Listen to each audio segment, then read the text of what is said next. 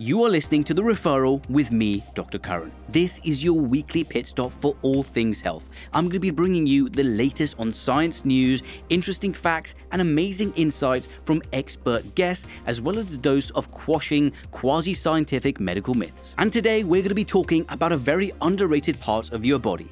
Teeth. Why are we all so fascinated by our teeth? How do we make them better? How do we make our mouths more healthy? What can we do and what are we doing wrong? I'm going to be joined by dentist to the stars, Dr. Rona Iskander, and she's going to be giving us the truth about cosmetic dentistry and general tips on how to keep our teeth healthy. I'm also going to be answering your questions in Crowd Science. If you have your own question and you want to be featured on the show, head over to thereferralpod.com. And if you want to hear even more answers to some of the questions you guys ask me, you can subscribe to the Referral Plus, where I do a deep dive on some of the questions you send me to my inbox. And you get all of my regular episodes completely ad-free. Just visit the Referral Show page on Apple Podcasts and hit the try free button at the top of the page to start your free trial today. Also coming up, we've got If It Ducks Like a Quack. In this bit of the show, I'm going to be taking apart all of those medical myths which are running rampant online. But first, we've got What the Health. Let's see what crazy new offerings we have in the world of science. What would you think if I told you a transparent dead mouse could help us fight cancer? The problem we face now with cancer is that although we've got amazing scanning technologies like PET scans and MRIs and CT scans, and we've also got amazing cancer drug therapies and surgery, we still have the issue of cancer recurrence. The cancer can come back even if it's removed or dealt with any chemotherapy or radiotherapy or things like that. It comes back and then we face the same problem with dealing with cancer again. And there are many reasons for this. There are just some types of aggressive cancers which recur, they come back, because even one cancer cell, if it remains in the body and isn't cleared, can grow again and cause the same large tumor if it's allowed to propagate. Because when we offer surgery or we use targeted therapies like radiotherapy or chemotherapy to attack the cancer, it's directed against the large clusters of cancer cells and the large tumors that we can see macroscopically. We can see the entire cancer has been removed, but we can't see if the microscopic cancer or the individual cell clusters have been removed somewhere in the body. We just don't know. And if they remain, like I said, it could come back. Now, what's all of this got to do with a dead, transparent mouse? Well, there's a team of scientists from the LMU University Hospital in Munich which have come up with a weird new scanning technology called Wild Disco. First, the scientists give a cocktail of chemicals to strip the dead mice of their fat and their pigment so they turn into this weird biological glass mouse model. And then they can flood this transparent mouse with fluorescent antibodies to light the entire thing up and give an unprecedented, amazing, detailed image of the internal body of the mouse. And this new high-resolution scanning technique could help us identify these single clusters of cancer cells which otherwise would not have been spotted. This allows scientists to determine how cancer spreads and how it grows, but also improve our cancer drug specificity. Now, this is obviously really groundbreaking and very interesting, but there's still a long way to go because this technique of making dead mice transparent obviously only works in mice. We can't make humans transparent because that would kill them, which obviously defeats the purpose of what we're doing. But if we can understand a bit more about the biology of cancer, how it spreads, we can make even more targeted cancer therapies to target those tiny hidden cancer cells to reduce the risk of recurrence. So watch this space.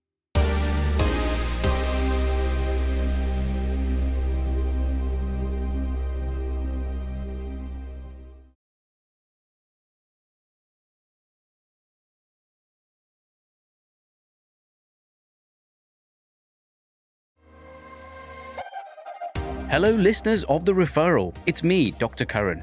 Are you tired of scouring the internet for medical answers only to end up on shady websites?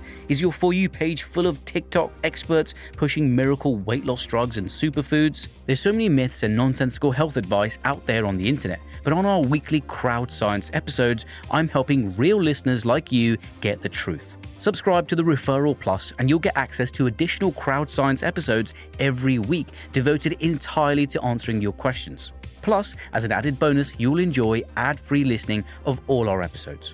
You can even try it for free. Just head over to the Referral Show page on Apple Podcasts and click on the Try Free button at the top of the page to start listening today.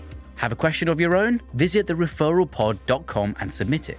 There is no question too weird or too awkward for me. So what are you waiting for? Don't let the internet deceive you. Subscribe now to the Referral Plus and start getting answers today. O'Reilly. You need parts? O'Reilly Auto Parts has parts. Need them fast? We've got fast. No matter what you need, we have thousands of professional parts people doing their part to make sure you have it. Product availability. Just one part that makes O'Reilly stand apart. The professional parts people. O'Reilly Auto Parts.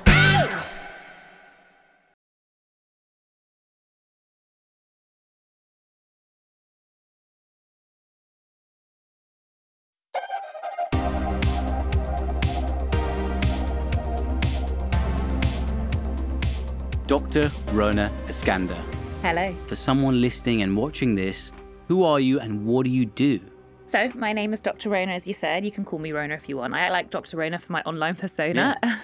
I am a dentist based in Chelsea. I have a practice. I have a very long story about my practice, but in short, I own a practice with 22 members of staff. Wow. Yeah. And I'm also one of the co-founders of Parla Toothpaste Tabs, which is the eco-friendly solution to toothpaste. And I've lived in London my whole life. I'm Middle Eastern, so half Egyptian, half Lebanese. I resonate more with the Lebanese side, if anyone knows what that means. And that's me. Brilliant. Obviously, this podcast is all about giving people actionable take-homes and tips about their health. It seems to me that on the one side, people worry about the appearance of their teeth and, there's this whole realm of cosmetic dentistry and whitening, which we'll get into. Yeah. But there's also the other side of health, the oral microbiome and actual gum health and teeth health that people seem to underrate and not really get into. Yeah. What are some very basics that you'd recommend a first-time patient or client that comes to you just in easy, low-hanging fruits that they can do just to improve their mouth cavity health? I love that question because, as you probably know, we're going through a really bad time at the moment. We're going through an NHS crisis where people don't have access to dentists. Yeah. And actually, dentistry is one of those parts of medicines where people don't recognise the importance of prevention. Some people that have found themselves with severe gum disease or decay have said, I was born that way. It's genetic. And although there may be a genetic component to the teeth, a lot of the diseases are actually preventable with good diet and good oral hygiene. But nothing has actually been done, I think, within the NHS or even in this country as a whole to really kind of put that focus on prevention. And I think you know that as well as a doctor with other parts of medicine. So some of the things that you can do is brush twice a day, every day. It's the first thing in the morning and the last thing before you go to bed, which is really important. People forget that. Brush before breakfast and not after breakfast. I know you did this debate and got into a debate. I'll go into that. I'll go into that. But ultimately with it, if you wait 20 to 30 minutes after breakfast, it's okay. But realistically, we're living very hectic lives and, we're doing from one thing to another. So I think the easiest things to do is when you get out of bed, just brush your teeth. Why? Because the toothpaste that you use will provide protection to breakfast foods. So the acidic foods and drinks from breakfast. Correct. And so you should be using a toothpaste that has a minimum of 1,400 parts per million of fluoride. So you can find that on the back of the box or, toothpaste tablets, whatever you choose. That's the most important ingredient in the toothpaste. Correct. Yeah. And most people think that fluoride is bad for you. It's conspiracy theorist 101, Yeah. Kanye, I think, was the first one that really? I love Kanye. Yeah. So he's the one that put the idea out. But you want to use that. And what happens is when you have your breakfast foods, so whether that's orange juice, cereals, etc., what it does is it lowers the pH in your mouth. So the fluoride in the toothpaste and the ingredients help neutralize the acid and provide protection from those foods causing an acid attack on the teeth, as it were. Clean in between your teeth. That can look like floss, TP brushes, a water flosser, anything that helps. What's a TP brush? So TP brush, that everyone says they look like little toilet brushes. They're the ones that have a little handle and tiny different bristles. colours. Yeah. Right. And different colours prescribe to the different size gaps that you've got essentially. Right. But cleaning between your teeth is really important. Drinking plenty of water as well. Water's going to be a better substitute for you than having fizzy drinks, Diet Coke, sports drinks, etc.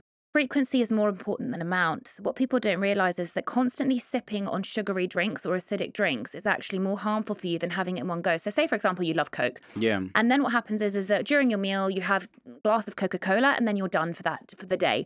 If you're sipping with that Coca-Cola, what happens is your mouth is in a constant state of low pH and acidity, which allows the enamel to soften.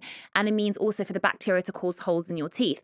So actually just having that can of Coke and then just like getting on with your day, or having water for the rest of the day is much better. Exactly. To minimize contact with the teeth? 100%. Straw obviously goes without saying. The other thing is chewing sugar-free chewing gum with xylitol. People don't know this. So people go, but what about my jaw? Because obviously it has an effect on what we call the TMJ. The TMJ is your jaw. But sugar-free chewing gum is a great way to neutralize acid. So obviously it's actually got ingredients to help neutralize it. So I always chew on sugar-free chewing gum just to neutralize the food that I've had or anything acidic, etc. It just brings out more saliva and helps xylitol is actually anti-eukaryotic, so it actually does prevent decay as well. Really? Yeah. So sugar-free chewing gum. Yeah, with xylitol. And just, more about the kind of brushing routine. Occasionally I go in these little rabbit holes about, teeth and stuff. Yeah. I read somewhere that the perfect angle of using your toothbrush is sort of 45 degrees. Correct. Modified BAS, that's what it's called. Modified Basque. BAS. So is that so the toothbrush doesn't start brushing into your gums and just targeting the teeth only? So that's a great question. Now, with regards to technique, it's absolutely important. So not only is about technique, but it's about the type of toothbrush that you use. So we always say a medium bristled toothbrush. That means not too soft and not too hard. Why? Because too soft won't provide that mechanical action of removing plaque.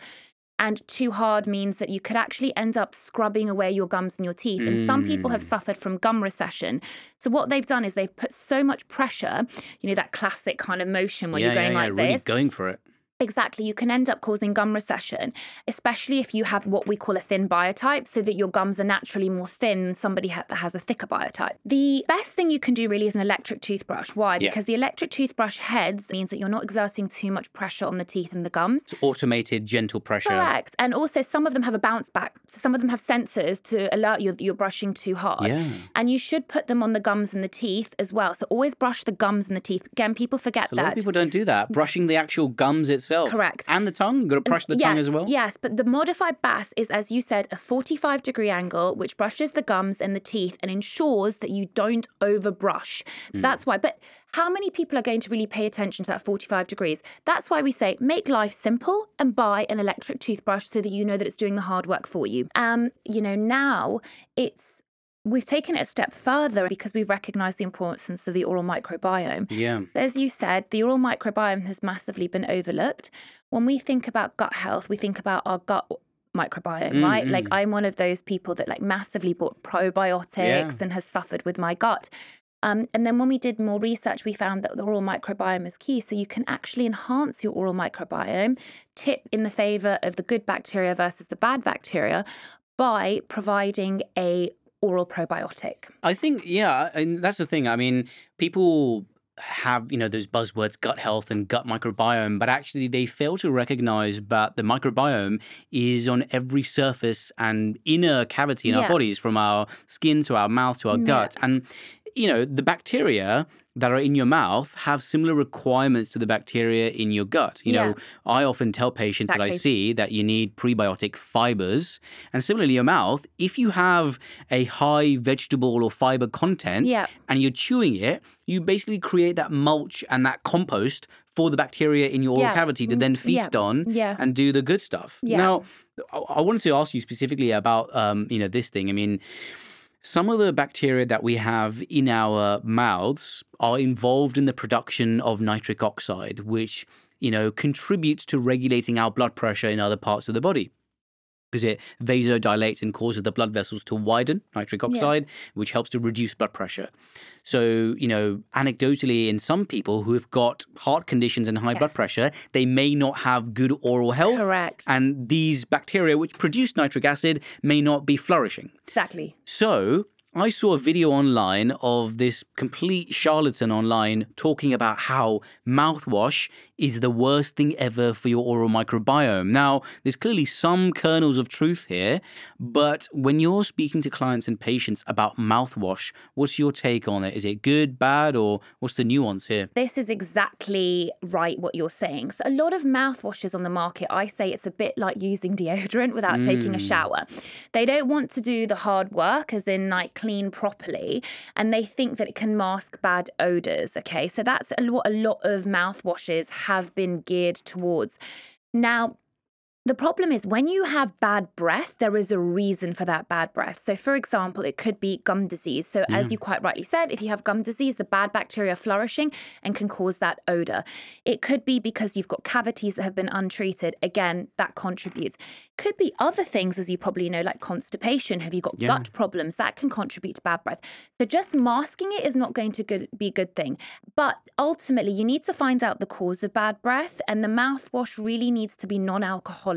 Yeah. And as a kind of adjunct to your brushing, it's absolutely fine. You know, there was a recent article which came out, a study looking at actually those people who didn't brush their teeth had a higher risk of brain shrinkage, particularly in areas associated with memory, like the hippocampus. They found that the hippocampal volume, so the brain region associated with memory, that volume was reduced in people who didn't brush their teeth. That's so now, their hypothesis was probably due to the bacterial concentrations maybe going out of kilter and out of sync if you didn't brush your teeth. Yeah. And we know that bacteria have effects throughout the body, systemic effects in the gut, the heart, the brain. It's actually like the portal to the rest of the body. That's what I say. And I think that people overlook it a lot because they really separate dentistry from medicine. But actually, it's a part of medicine. In a way, it's a bit of a specialist field, right? If you think about it. Also, it's been linked to erectile dysfunction. I don't know if you knew that as well. No, Gum disease, more content for you. Oh, yeah. Brush your teeth, guys. Guys out there, brush your teeth. Yeah. We've just now made the case as to how important the mouth is as the kind of almost first thing that most people have to interact with their environment, that sensory organ. Why is it then that in the NHS specifically, we almost treat the mouth and the oral cavity as an exception to the body? If someone has a broken leg, they go to the emergency room and get it fixed for free on the NHS. But if someone has a dental abscess or some tooth problem, majority of people cannot get free dental treatment. Why is that?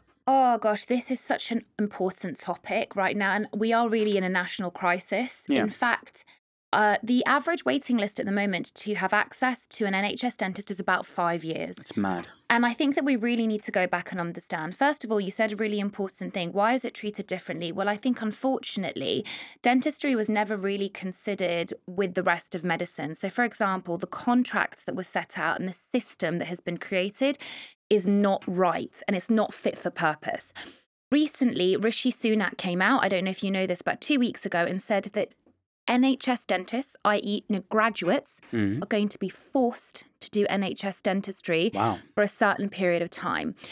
The president of the BDA came out and said you cannot force people or tie people to a sinking ship.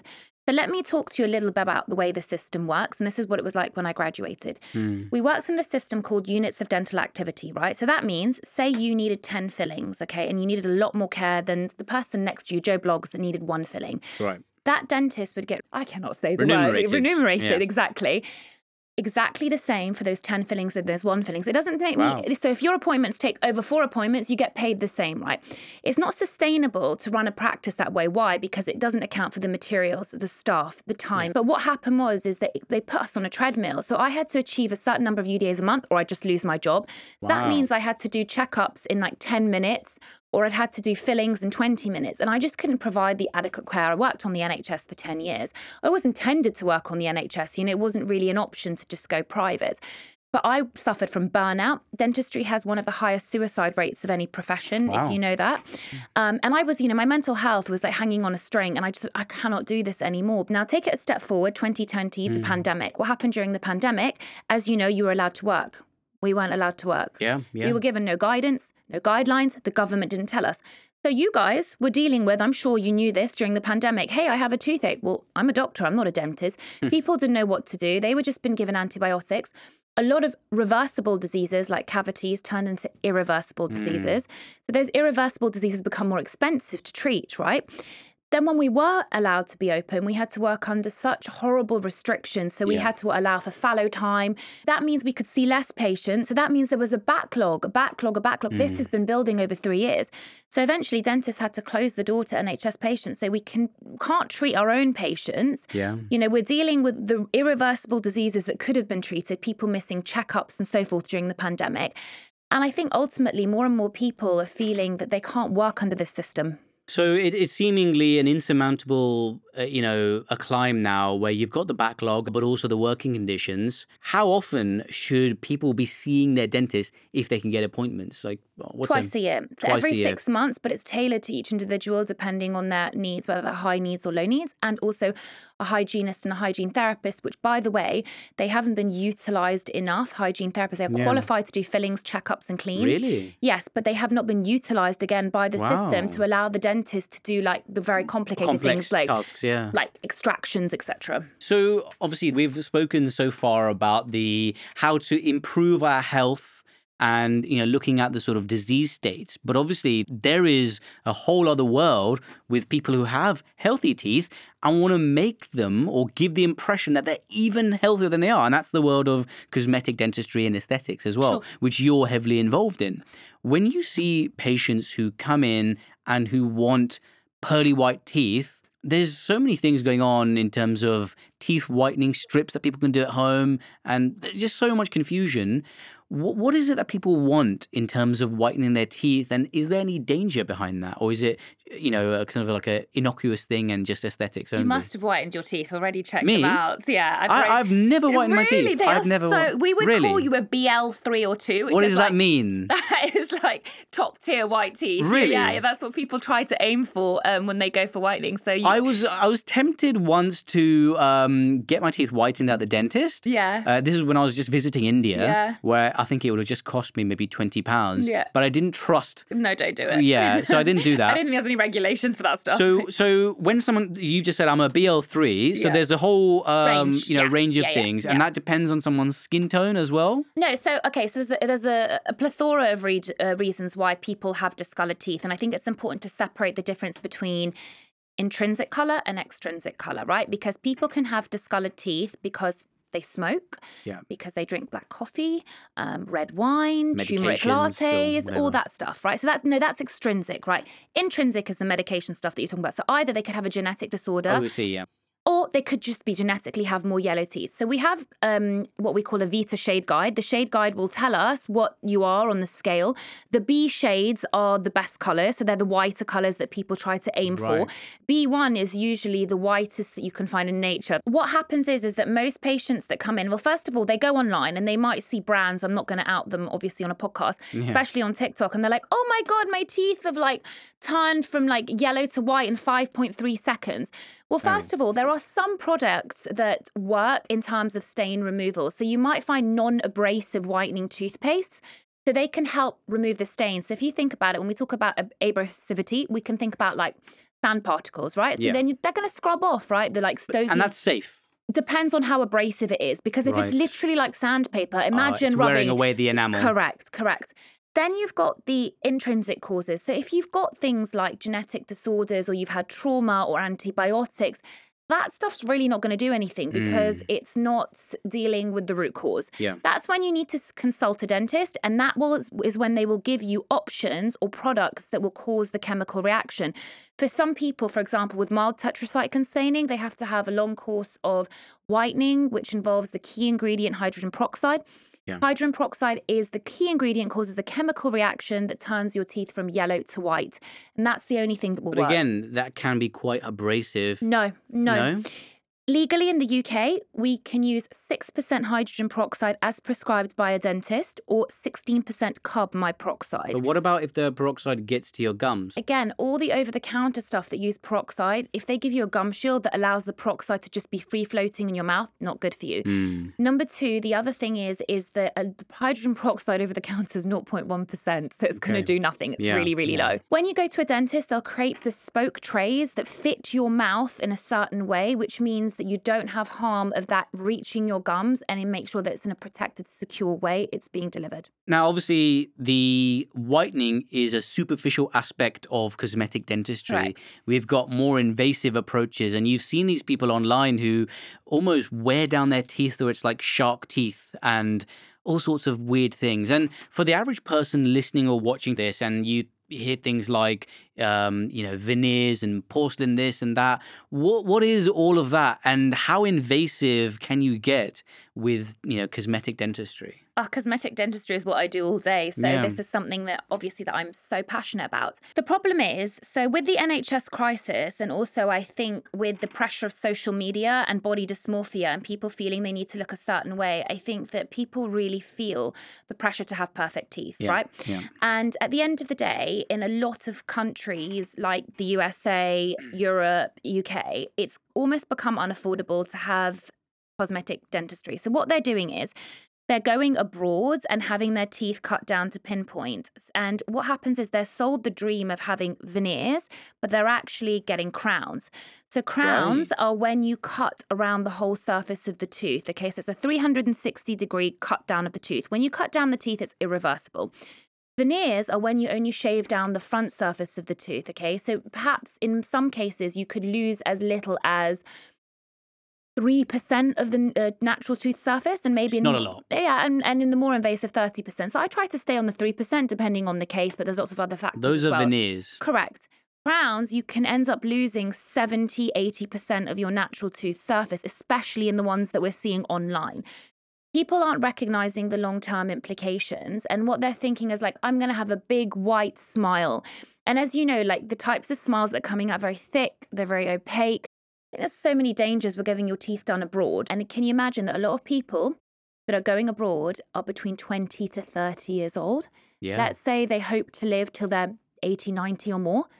What are they going to do? Decades with dentures or no teeth. Correct. Honestly, I once sent out a message on Instagram pretending to be a patient. See my teeth? Yeah? Okay, we can agree they're nice teeth, just like yours.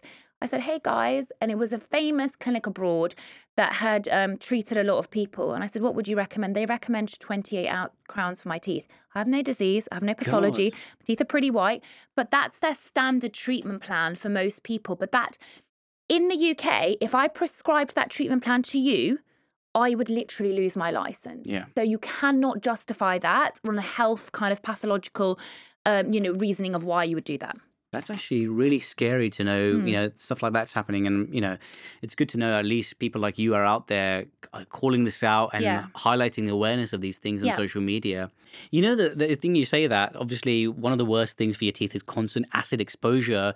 I see a lot of patients with acid reflux, and I feel that dental health in that population is potentially a lot worse because, I feel that, if they get acid reflux and they're constantly getting a barrage of, saliva and acid into their oral cavity after a night of, poor sleep or poor habits, they're eroding their sort of that enamel layer of their teeth and they're worsening their oral health. But not much is being done to target that of those medical conditions which are unrelated to dental health. It could be they've got a hernia which is causing them to reflux, or they've got a hiatus hernia, or they've got some gastric conditions which result in them, regurgitating their food more. And a lot of medical practitioners like myself, who obviously aren't taught about dental health specifically in medical school, they don't know about these strategies to improve oral health. And it should be almost commonplace for doctors in hospital, nurses, doctors, surgeons, to also consider dental health given how wide-reaching it is to our wider body health. It's just like nutrition, don't you think? Because obviously, did we learn how important nutrition was? Not really. Yeah. And really how so many diseases are linked to diet and stress and all these things that, perhaps we consider a bit more woo-woo, because we're kind of in there, into the sort of like... Second time I've heard that word today. Woo-woo. Yeah. But the thing is that, and it really interferes with my job, by the way, because as I said, a lot of people seek cosmetic work. And when they do, I say, look, you've got erosion. I ask them about eating disorder, no history. I'm like, have you been tested for GERD? Like gastroesophageal reflux? Yeah. oh, I don't know what that is. Okay, you need to go back to your doctor. I need them to do a test, because if it's not under control, everything I do will fail. It's going to be wasted. Exactly. And actually, you're going to end up in the same position. So like, there's all these important things that I tell people to consider. That's the thing. I think when we see patients, we can see the main cause, the elephant in the room, but realistically, there's other factors for long-term sustainability of body health, dental health. Yeah. Those need to be addressed before just papering over the crack of removing the elephant from the room. We need to make sure the foundation's in place, like you said. Yeah. Thank you so much for coming on and shining a light on dental health, and keep doing what you're doing online. Thank you. I'm sure we'll speak again. Thank you so much. Now, before I let you go, you did have a question for me. Yes. I don't know what it is. I've not been exposed to this. So, fire away. Does fluoride damage your third eye? Oh, God. From a spiritual point of view, what is it? The kind of ancient yogis and Ayurvedic practitioners in ancient India believed in some sort of third eye. What does a third eye mean? Intuition, isn't it? That's some sort of gut instinct. I mean, the scientific way of thinking about the third eye is potentially the suprachiasmatic nucleus, which is a small, a cluster of neurons and cells, which is your biological clock. Yeah. Is that your third eye? Who knows? But with regards to crystals and third eye being, awoken by something, it's probably someone trying to sell you a course or a supplement, right? And that's why a lot of people are stopping fluoride. So I'm glad the doctor has said it. The doctor has spoken. I mean, the fluoride's in our water supply to help with our oral health and various other things. So, I don't believe that there's this whole entire conspiracy theory and that all the dentists are in on it and the doctors are in on it and let's control the population. I mean, that would be fanciful thinking. But I don't subscribe to that at all. Perfect. Thank you so much.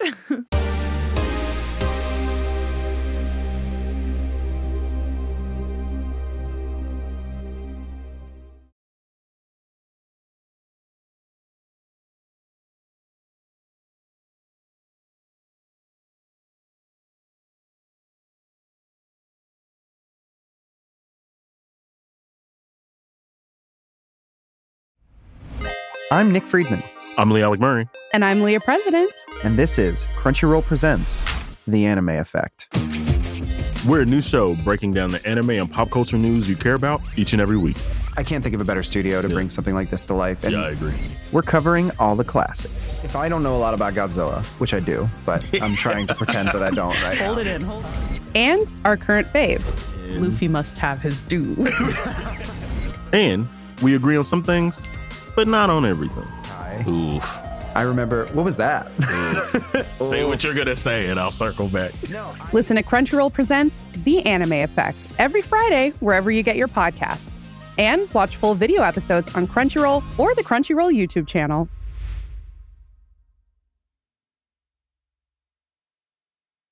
If you're looking for a smoking gun, I can absolutely guarantee you will not find it. In October 2001, a series of letters filled with a deadly powder called anthrax were dropped into the U.S. mail system. What started as an unprecedented case turned into an unsettling mystery. Who sent these deadly letters? And why? From Campside Media and Sony Music Entertainment, I'm Josh Dean, and this is Cover Up Season 4, The Anthrax Threat. Available now.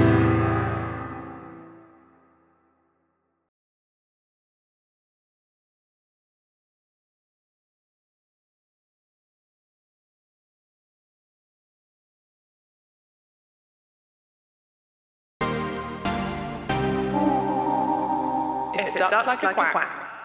It's now time to take down those fallacies, misinformation, and general nonsense that you hear about online. So this myth is a throw forward to the conversation we're going to be having about all things fertility next week. The myth is being on the pill for too long will delay how quickly you can get pregnant. Now, obviously, there's lots of different types of contraceptives out there. There are implants, there's the Mirena coil, there's the oral contraceptive pill, there's the morning after pill. There's a lot of variants out there, but the studies have shown that taking contraceptive medication does not affect long-term fertility, but it might delay somewhat how quickly you get pregnant afterwards, because depending on the type of contraception you take, it might have longer lasting effects. But usually within a few days to weeks, if it's just the pill you're taking, the women should be back to a normal period cycle somewhat in a matter of days to weeks, which means then the person can then begin to try for a pregnancy. Now, the majority of studies have shown that if you take any oral contraceptive pill, it should not have any long-term effect on future fertility. And after stopping these medications, your natural body hormone levels should begin to normalize within days to weeks, which means that you should be able to achieve a normal menstrual cycle and then begin to try for a pregnancy. Now, if you want to learn more about contraception and fertility in general, how to boost our fertility, whether you're a man or whether you're a woman, and things we're doing which directly affects our fertility, you want to tune in to next week's episode where I have Dr. Helen O'Neill. She is a fertility expert. That's going to be a spicy conversation. This next one is just plain weird. I saw a video recently about artistic swimmers doing milk shots to the eyeball. Yes, milk shots, actual milk that you drink into your eyeballs. And I made a video about this as well. But given that original milk shotting video got somewhere in the realms of 20 million views, I think it's fair I tell you about why you probably shouldn't use milk in your eyes. So to paint you a picture, there are these artistic swimmers. So these are, synchronized swimmers who do their sport underwater, and their sport defines that you can't wear swimming goggles when you're actually competing in the sport. You can potentially wear swimming goggles if you're training or rehearsing, but even then sometimes they don't. So obviously if you've got your eyes open for long periods of time in the water, the chlorine will get in your eyes, cause some irritation, and you'll get red eyes, and it feels stingy, it's itchy, it's red, not nice. And these artistic swimmers online who posted the video, and apparently it's a pretty widespread, thing which swimmers do, is they fill their swimming goggles with shots like you would a shot of alcohol, and they shot it directly into their eyeballs. And the theory revolves that the milk can help to soothe the eyes and relieve the irritation caused by the chlorine in the water. Now, there may be some science which helps to back this up. Obviously, the milk will have some sort of cooling effect, assuming it's chilled milk, and that may help to soothe the irritated eyeballs. And there is also very limited evidence to suggest that the casein, a protein found in milk, may have some anti-irritative, anti-inflammatory properties, again, which may help to relieve the symptoms of itching and irritation. If for whatever reason you feel that you need to put milk in your eyeballs, something which I do not condone, by the way, if you still feel the need to ignore me and do this, please use pasteurized milk, which will obviously limit the amount of sneaky bacteria which could get into your eyeballs, which obviously you don't want. And you might want to dilute the milk with water first so it's a bit more gentle on your eyes. Again, I repeat, I would not suggest putting milk in your eyes. Just leave it for your beverages. But an alternative would probably be to use specific artificial gel tears or eye drops, either before or after having your eyes open in water. And if you can avoid it, probably avoid just going in the sea or in water with your eyes open, and maybe use goggles if you can. Just before we go, we've got a listener question for Crowd Science. Today, it's Cami from Scotland. Is vaping better than smoking? Cami, that is a very, very interesting and very important question as well, because there's lots of misinformation about this. There have been lots of recent studies looking at whether e-cigarettes and vaping are safer alternatives than smoking. And overall, our understanding of the impact of e-cigarettes and vaping on the human body is still limited because, they've only been around for, 20 odd years. It was only 50 years ago that doctors realized that smoking wasn't good for you because, before then, many decades ago, doctors used to recommend cigarettes for a cough, a tummy ache, headache. They used to recommend you smoke menthol cigarettes or something like that. So it was only once the dead bodies started to pile up, people realized, hey, smoking isn't so good for you and it causes this and this and this. We may still be in that stage, in that curve with vaping. Obviously, we know now there's increasing evidence that there is e-cigarette related lung injuries because of the superheated chemicals that goes into vaping, and that can cause injury to the delicate membranes and the linings which line our respiratory system and our airways. So clearly any heated chemicals which come into contact with those thin, delicate surfaces can have an impact on blood flow, on free radical production, which can increase the risk of inflammation and damage, and thus increase the risk of chronic lung diseases. And in fact, Some of the studies I mentioned before do suggest that vaping can actually increase the rate of chronic lung injury compared to smoking. And if you combine smoking and vaping, that's even worse. And not to mention, there are various dangerous chemicals which have been found in these e-cigarettes as well. And it's safe to say that we now have lots and lots of warnings on the cigarette boxes about the dangers of tobacco and cigarettes. We are still not at that level of marketing and awareness about the dangers of vaping. It still seems somewhat unregulated.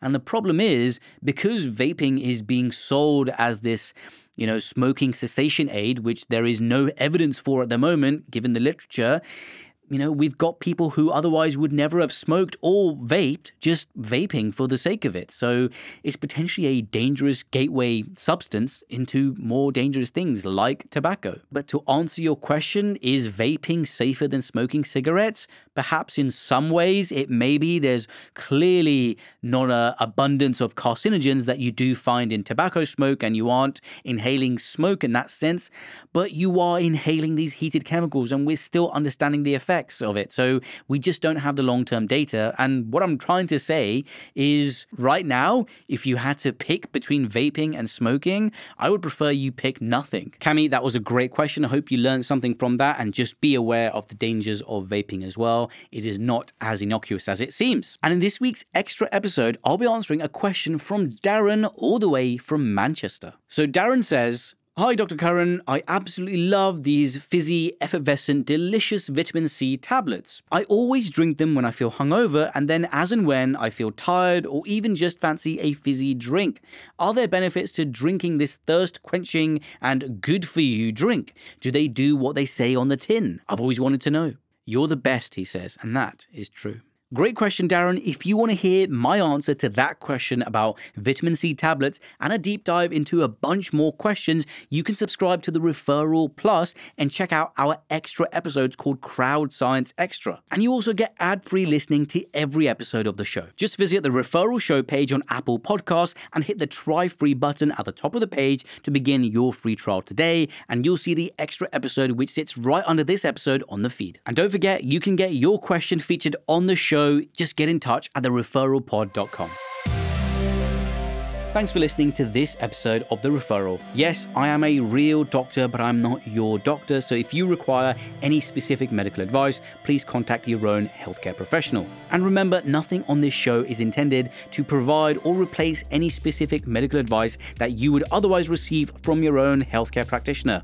This has been a Sony Music production. Production management was Lily Hambley. Videos by Ryan O'Meara. Studio engineer was Ed Gill. DOP Teddy Riley. Music by Josh Carter. Grace Lakewood and Hannah Talbot were the producers, and Gaynor Marshall and Chris Skinner are the executive producers.